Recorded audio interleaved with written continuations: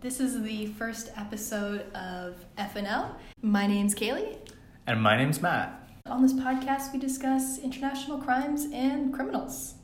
Yeah, so real quick disclaimer. We are not experts on any of these topics. We're just students trying to learn and be curious. Also, there is an advisory.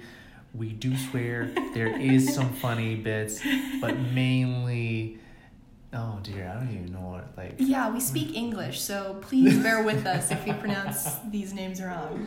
Like, our first case is against Mahmoud Mustafa Bousafi. Yep, you got Lafari. it. There we go. Lafari. Oh dear.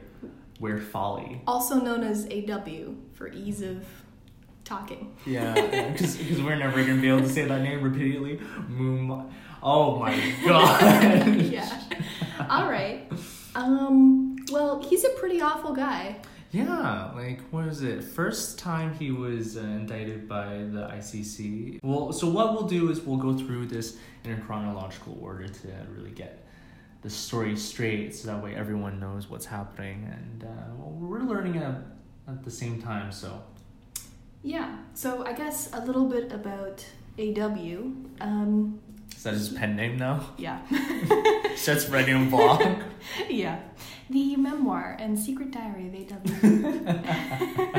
AW. Well, he's Libyan, and he was born in 1978. He's still alive, and the UN actually reported him to live at Square 8, number 40, Quindula Road, in the Bu Hadima area of Benghazi. I'm sorry.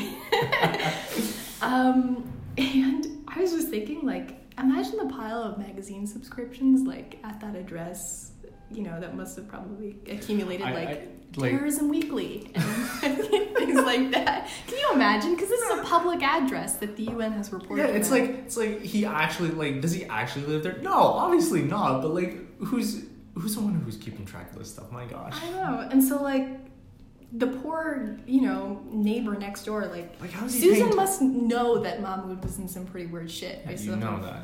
All of the weird magazine subscriptions. How does he even do his taxes? It's like, what, like, on all his tax forms, what is he writing? Is he writing that address, or is he writing something else? On the run from UN. Please do not contact. Yeah. So he graduated military college in Libya in 2000. So I guess, you know, the arts degree didn't really work out. I don't think so. I think it's kind of the same situation as what happened with Hitler. Yeah. But failed artist. Yeah, real tragic. Went down a real dark path. In case anybody wants to know this, his military service number is 33468 in the armed forces of the Libyan Arab Jumeirah, which essentially I Wikipedia'd this, so thanks Wikipedia. The Libyan Arab Jamahiriya, who knows how that's pronounced, sorry. We could just go by LAJ. Sure. The LAJ is essentially a combination of Army, Air Force, Navy, and just the People's Militia, anybody who has... So is this like an all-rounder type of thing? Essentially, yeah. So, Man, why can't things be simple like that? Like, why does America have to have Navy, Air Force, and Army, and then they have to have their special forces and all that stuff? Why can't we just have, like, one single, just, like, entity, just, like... Well, I don't know if the LAJ is a great role model. Anyway. Just a few humanitarian rights issues, but generally it's okay. Yeah, just a few war crimes. Yeah. So the situation in Libya was the entire conflict was sort of began. I don't know how best to describe it.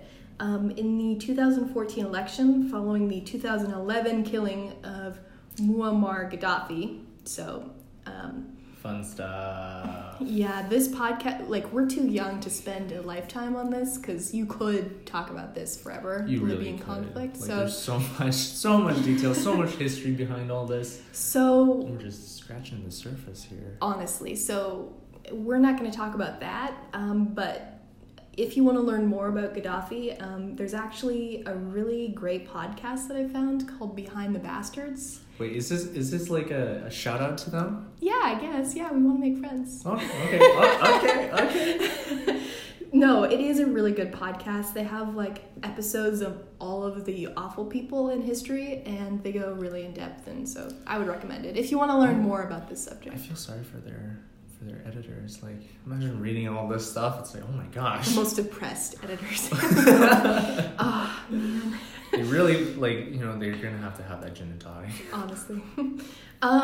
So yeah, he joined Al-Saika after Gaddafi's fall and is the commander in the Al-Saika Brigade, which is essentially an elite unit in the Libyan National Army, and that's been the case since 2015. Okay, so from what I'm seeing here, it's 7 incidences involving 33 people between June 3rd, 2016 and July 17, 2017. And then he was arrested, released, and then committed an 8th murder. What is this? So yeah, we'll get to that because how we've set it up and how the ICC sets up their court cases. If you on a Sunday evening and you don't have anything to do, go to the International Criminal Court website and just look at and read their documents because it'll put you right to sleep. So we're just gonna go through all of their processes. Essentially, they essentially lay out the official charges. And so what Matt was saying was that AW directly committed and ordered the commission of murders and that's considered a war crime. Because he was the leader of several personnel. He was in charge of a prisoner camp. Yeah. So that's where the majority of the murders occurred. Right. And war crimes, pretty awful things because it means that you're not recognizing basic human rights, but you're in knowledge of that being incredibly cruel, and we'll talk about that, and just inhumane as a person, It really is like a sad state to commit to that. Yeah. It's hard to imagine, although we're kind of speaking from our nice little room in here, nice in the attic of the University of Ottawa. Yeah. Just we're really huddled in the law library. It's really quiet.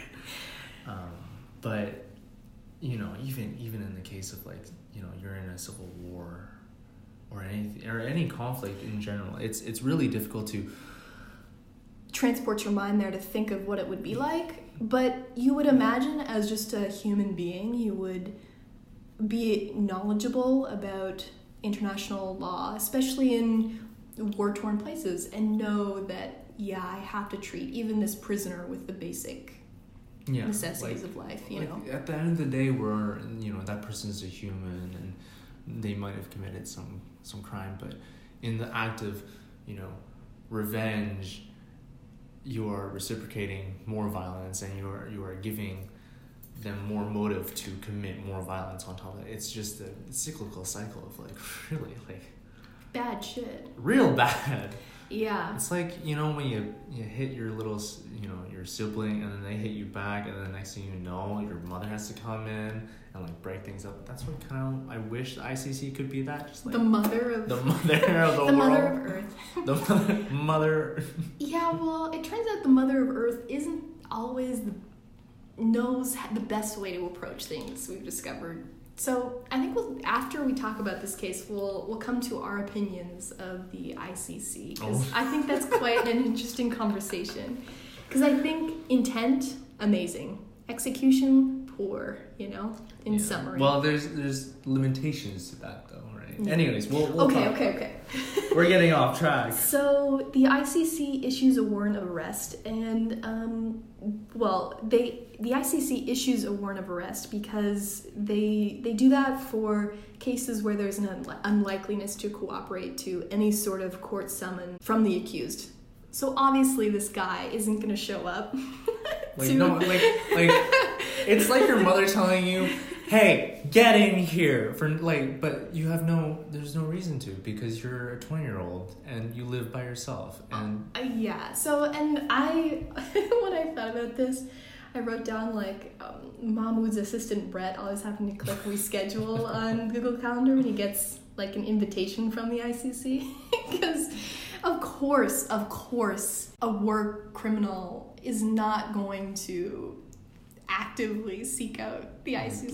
Like, there's no motivation there at all. There's no authority There's coming no authority. in. There's no international police force going to get this guy. I think the only thing that the ICC was able to do was send in an investigative report team, but that's it. And they have no jurisdiction. Yeah, well, what the UN does is it communicates the warrants of arrest for all of their, cases to any state or international organization to, if they want to, comply with. And that was, so August 15th, to give you a date, 2017 was the warrant of arrest. What's the date today? It's February 18th, 2020. Huh. I know. You know, if our police force had the efficiency of the ICC, my gosh. Yeah, well, spoiler alert, he's still at large, so that just gives you an idea. Anyway, so the ICC can do this. By this I mean communicate to or share the warrant of arrest to any state under the Rome Statute of the ICC, which is kind of funny because it's essentially a treaty made by the ICC to establish the ICC as an entity, and that was done in 2002. And so, yeah, it's like a code of conduct, but it's like you're introducing law that supports the existence of yourself as a legal entity. Yeah, and it's not like they can come together all agreeing on one standardized set of regulations and laws that they can, in place on everyone else below them, because obviously no one's going to agree to releasing some sort of sovereignty to the ICC. So I guess they had to make it up themselves. Honestly. So like it's like knowing you have to brush your teeth and then giving yourself a pat on the back to go ahead and brush your teeth. It's like it's like talking to yourself. You're like, Kayla, you got this. And then like reaffirming it until you actually feel like you've got this. It's just like really the funny. More, it's like fake it till you make it, Yeah, it's like honestly. smile, and eventually you'll be happy somewhere down the line. So what's interesting is there were recordings of witness interviews, videos, social media posts by the media center of the Al-Saika Brigade and and international organizations, reports like Human Rights Watch giving reasonable grounds to believe that war crimes were committed. That's essentially the main source of all of the ICC's problems with AW. Because it's kind of surprising how reflective it is, with the media center and the Al-Saika Brigade. How isn't he part of the Al-Saika Brigade? Yes, he's a commander. Lovely. So the Al-Saika Brigade's like, hey, this guy sucks. Reports that. Gets the report out, media's out there, ICC sees it, it's like, hey, we are indicting this guy for, we want him over here. It is kind of crazy. It's like, not only am I committing all these war crimes, let me take a video of it and then prove it to the ICC that I did do these things. It's kind of ridiculous. And at the end of the day, it's publicity, it's fear. Like, that's the main reason for terrorism being posted on social media. There's no logic to it. If you were an actual criminal mastermind, and you would not post these things on social media. It's not something that you want to just display openly. Yeah, well, this guy did it. So we've mentioned this before, but since AW's a commander, he has quite a lot of control, and like Matt said, he does have a detention center, so he essentially has access to all of these prisoners. And so the people that were killed by him, really, there was no evidence of a fair trial given. There was no evidence to suggest that the people were, given any sort of basic human rights.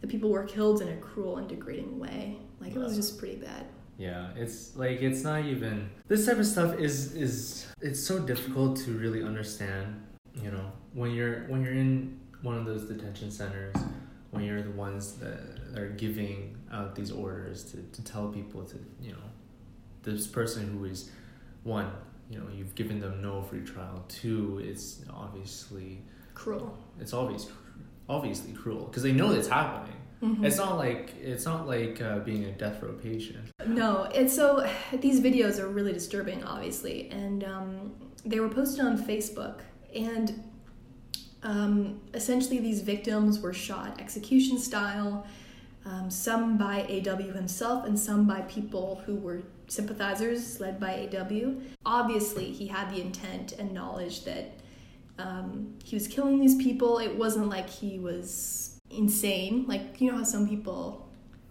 plead insanity, or like they were drunk. Yeah, he's a commander. He's a commander. He knows what he's doing, right? Like, there's no doubt about it. It's surprising, kind of, if you really think about it, if he actually did try and plead that. It's like, I'm insane. It's like all. Yes, but no. Essentially, he also knew that his actions would stir up the international criminal justice system. Yeah, like he had knowledge of what he was doing and how it would impact the conflict at large in Libya. We have our intent and the action in proof, like in right video there, proof. Who's the guy who's videotaping that? Seriously, it's like that must suck. Worst job. He's probably an intern. Probably he's not paid minimum wage. So anyway, he's got the dirty job. Yeah.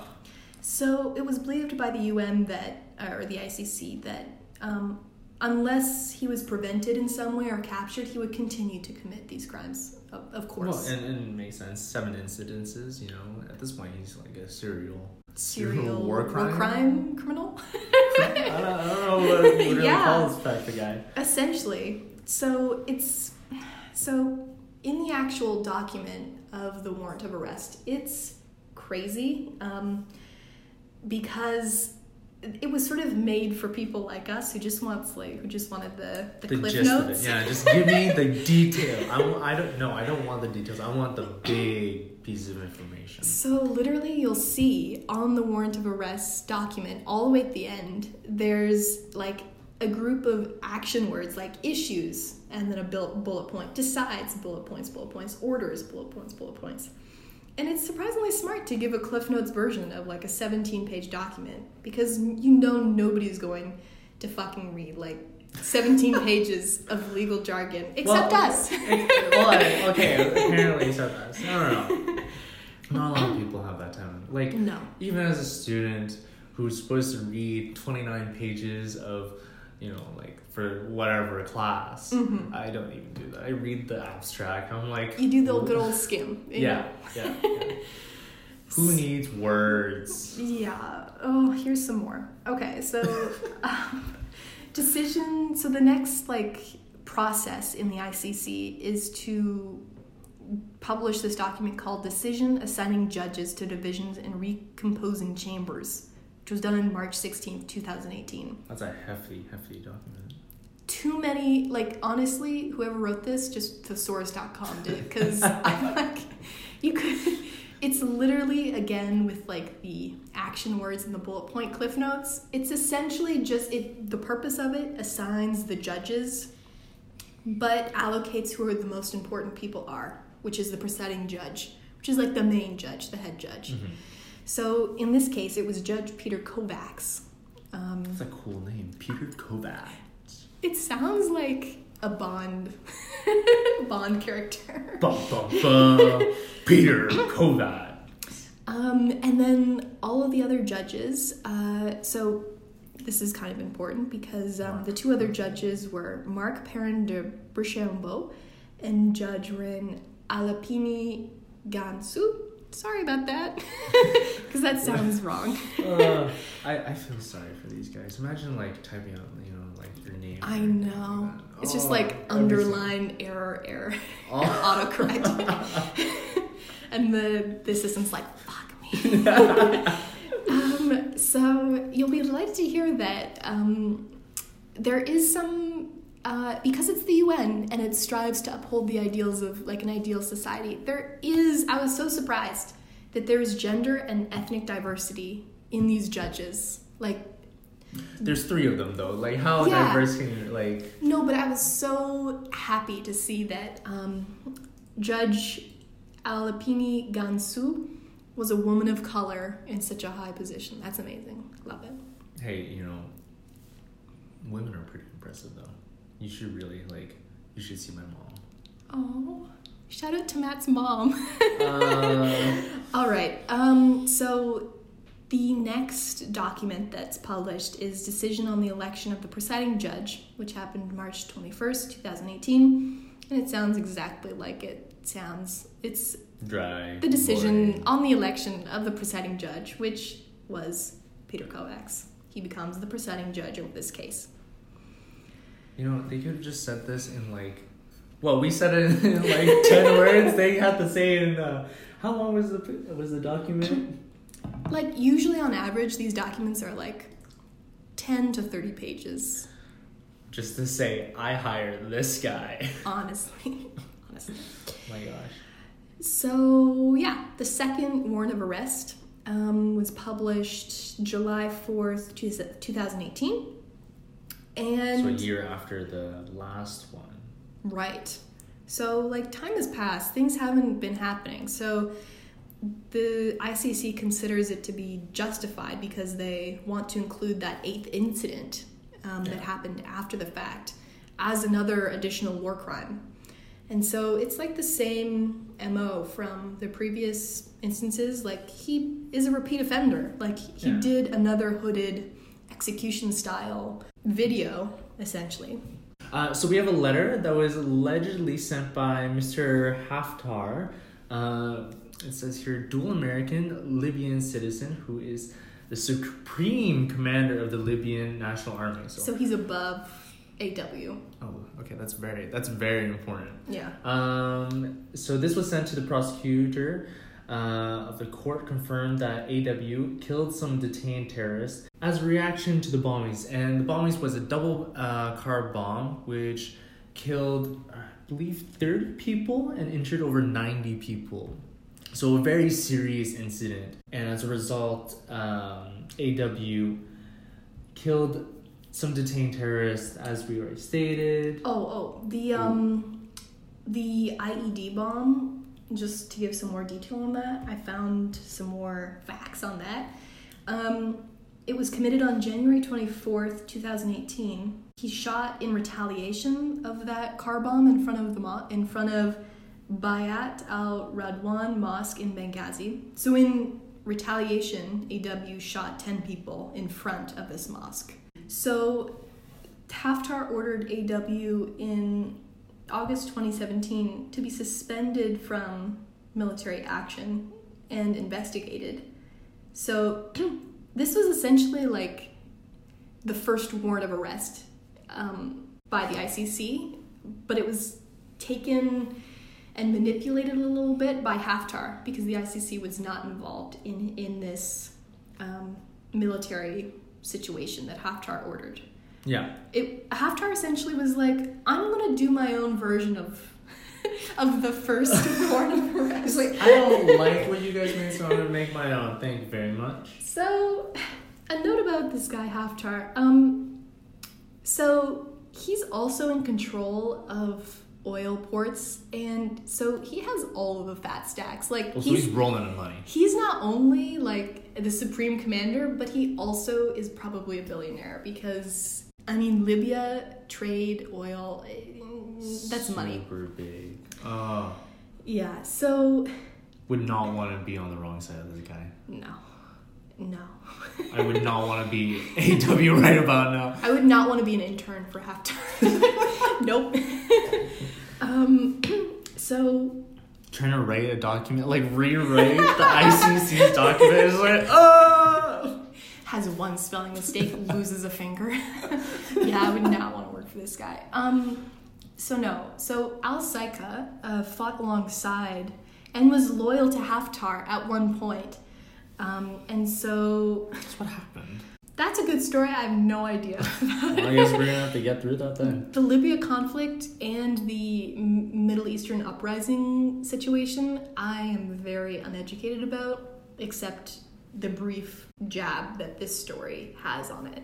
Mm-hmm. The Libyan Parliament and House of Representatives is, of course, critical of the UN. It stands for Western ideals. It doesn't align culturally or really religiously at all.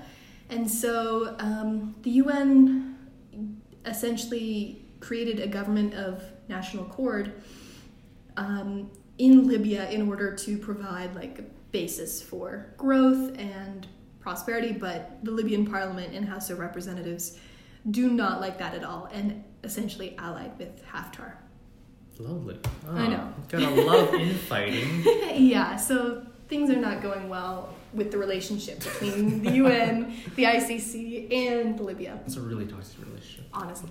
Okay, so AW was actually arrested and interrogated by the military prosecutor, but was released by November 30th, 2017. And then after the mosque incident, Haftar ordered AW's arrest again for a second time on January 24th, 2018. So that was quite a time between the incident and when he was arrested again. So then on February 6th, 2018, AW appears in a video saying, "Upon the instruction of the General Command, the Commander-in-Chief, regarding my arrest, I'll surrender to the military police in the town of, I'm going to mess this up, Al-Marj, so that the investigation relating to the International Criminal Court could be concluded." Nice AW voice. Yeah, I feel like it's a little Western though, a little English. I don't think this is like what he actually said. I feel like there's a bit of translation there. Probably. I would hope so. Yeah.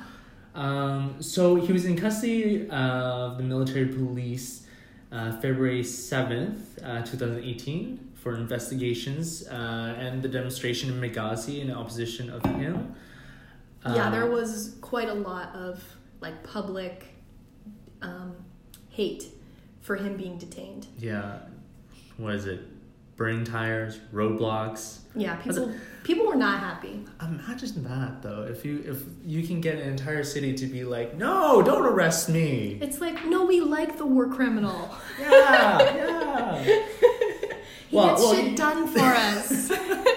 Well, apparently they got their way because February 8th, 2018. So literally a day later, the investigation is complete. And AW was released. I know. And so the ICC apparently has smart people.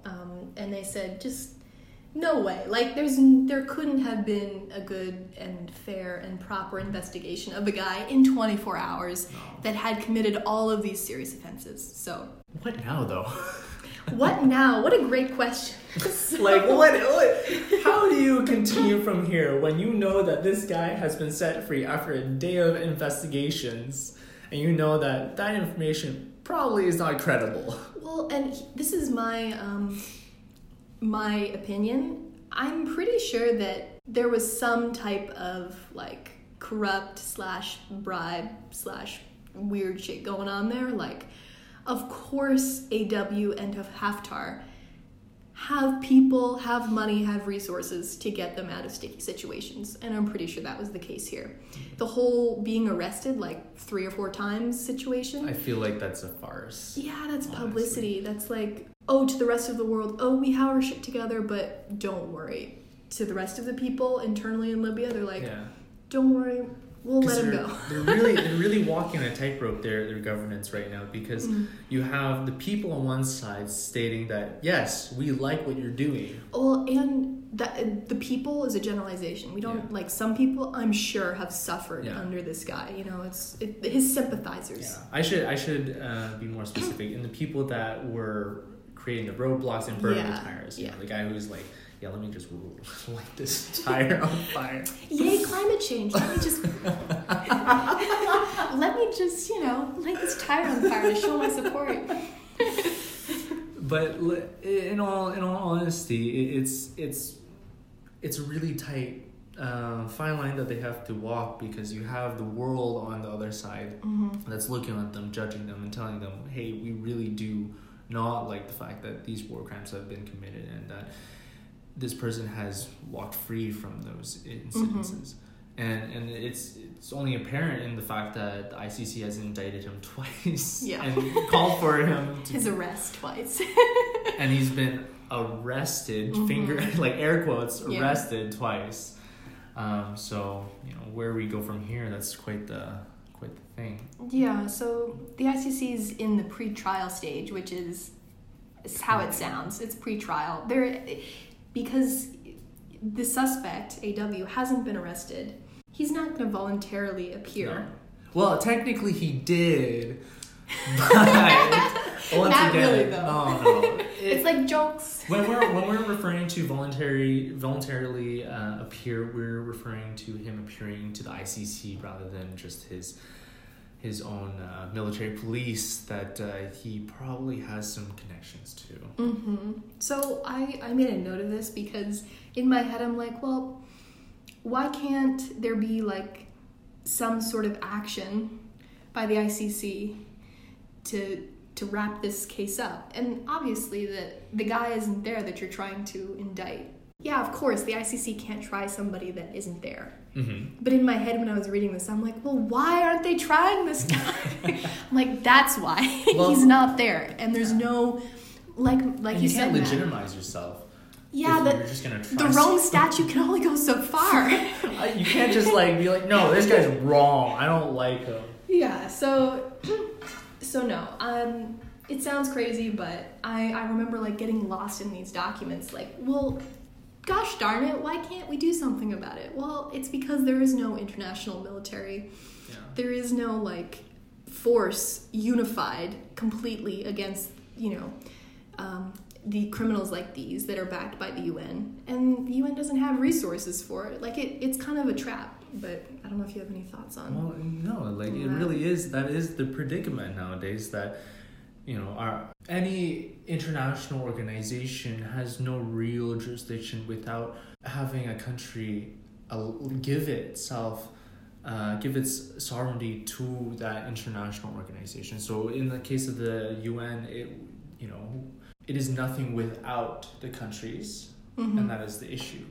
In the fact that it is not. Excuse me. I'm chugging coffee right now, so please, I'm sorry. It really is. It's a sad thing, the fact that you can have an international organization, but really has no jurisdiction in any country around the world without the country allowing it and giving itself to the UN. The UN represents an ideal, and the International Criminal Court represents an ideal. That's as humanity, we can agree on fundamental principles about how this world should run. That's the ideal. For some people, we can agree. There's so many discrepancies between different countries, different cultures, societies. Heck, even in Canada, we're in the law library, and we were just talking about how we have rows and rows, shelves and shelves of so many intricate provincial court cases and even more in-depth court cases that are in these giant books. Yeah, there's series we're just around us. You can see that there are series, and I'm talking series 10 books of law of Ohio or California or Montana of literally just one state. Imagine Game of Thrones of oh my gosh. Game of Thrones of provinces. Yeah. It's crazy. So the ICC prosecutor Fatou Bensouda, I'm so sorry again, told the UN Security Council in 2017 that the international community should turn over Al-Tuhami Mohammed Khalid, who's the former head of the Libyan Internal Security Agency, Saif al-Islam Gaddafi. Oh boy. Mispronunciation should just be the title of this episode. It really should. call for accountability over the situation in Libya, which has been in conflict since the disputed election in 2014 during the 2011 killing of Gaddafi. So the incidents that we just talked about here with Fatou Bensouda relates to the situation in Libya and generally the conflict in the area, in the fact that the ICC considers this a very important and very relevant issue, that all these actions of humanitarian dissidents, of war crimes, and just overall terrorism, it's a very serious and very destructive situation that's going on. Yeah, and it's not only AW. Like, really important people in the Libyan government are also being looked at, and especially by NGOs and like Human Rights Watch and all sorts of really interesting and great like humanitarian organizations are looking at other people too. So we don't want to like just single out and be single-minded about it. There are also other people in the Libyan government and also other war criminals. It's not just AW. There are plenty. And elsewhere in the world too. Yeah. So more to come on that one. Oh, for sure. So, Amnesty International North African Research Director Heba Mourayeef. Oh, I'm so sorry. Again. But man, that's a cool title. So cool. So cool. Imagine saying that on in an interview. Oh yeah, I'm just the North Africa Research Director for Amnesty International. I'm cool. She's so cool. Anyways, she stated that this warrant sends a clear message that those who commit or order horrendous crimes are not above the law and will not go unpunished. But for real though, this idea hasn't worked. Like, he hasn't been captured, and the UN has no internal police force like we talked about just recently. You know, the more you talk about it, the more it becomes real. It's just like the Roman statute. So yeah, the ICC must rely on the international community to tackle these things, but there is no real incentive because everybody has their own shit that they have to deal with. Yeah. Like, it's hard to really justify saying, yeah, I'm going to let this international organization have a police force that can come into my country and bully my people around to tell me what to do. Right, and like the other perspective there is, let's say you're a member nation of the UN and you're like, oh yeah, this makes sense. Let me spend taxpayer money trying to track down this war criminal. Although it's good intentions and although like we should be doing that, there is no real incentive. There's no real literally the UN just pats you on the back and says, good job, here's a gold star. Yeah, there's no incentive. Even then, how are you supposed to justify this to your people? Yeah, to your population. It's like, yeah, we just spent like $500 million on trying to find this one guy. Because we're just trying to be good people. Like, eventually, I hope society gets there. I hope the world says like, yeah, I support this. I don't understand why we haven't already. Like, it kind of just makes sense. Guy breaks law. Let's get him. Yeah, in order to have a fair trial. Honestly, it's hard to justify why you shouldn't. At the same time, with so many countries in turmoil, it's hard to actually pool money into that. Yeah, it's such a shame that moral intent, like good morals, don't really match up with actual actions in today's world. People, even though they may think, oh yeah, that's the right thing to do, but should I put in the effort? I think there's a mismatch there, and it's just such a shame. Yeah. Like, I wish people would say, yeah, that's the right thing to do. Now let me do the right thing. Yeah. You know? Like, now it's more a mismatch of like what really talks nowadays. And today, politics. Yeah. Like what's like, let's say there's an election coming up, hypothetically, and you're in power. How do you justify like spending any portion of your budget, like federal budget, on something like this? Like, not a lot of countries do, though. Like, do you see in like the Canadian government we're budget? well below what we're supposed to reach. What is it? 0.7% of our GDP and we're only, and that's the goal for how much we're supposed to put into the UN, you mean? Yeah, I believe it's the UN or no, like humanitarian efforts. And we're only at like, I think 5%, 0.5%. Yeah, so there's gonna have to definitely be a cultural shift to push governments to actually allocate like part of their budgets into trying to catch these criminals. Wow. We're sorry guys, it's been a long day for the both of us. So do you want to talk about the Bellingcat? Yeah. Oh, this is so cool. So in my research, sort of in the update since the air quotes investigation, the day-long investigation. People see, it's not only us that realized that this was kind of a facade of an investigation. Some other people did, and I'll let you. Yeah. So this really cool entity called Bellingcat Investigation Team is essentially an investigative crowdsourced volunteer group who is actually looking at the image by image execution video, the multiple videos that AW has posted on Facebook, and is using a lot of different tools like open source satellite imagery, geotag photo. Cool. I know, right? Like, imagine being the person there being like, I think I got it, guys. Yeah.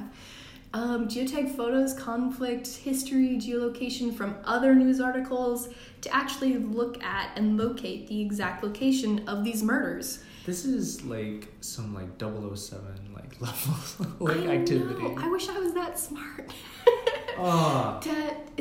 To help the investigations and the investigators at the ICC trying to track down who exactly in these videos were murdered, because it's not always publicized because it's execution style back facing hooded figures that just essentially it's all a mystery there with who specifically does it, but you know the act is there. It's just figuring out all the other pieces, right? And where exactly these murders were located, because one of the major hurdles of trying to find these criminals is they move all the time, and so they're very knowledgeable about where the best places are to hide from people like their own government or the ICC or any sort of humanitarian international organization.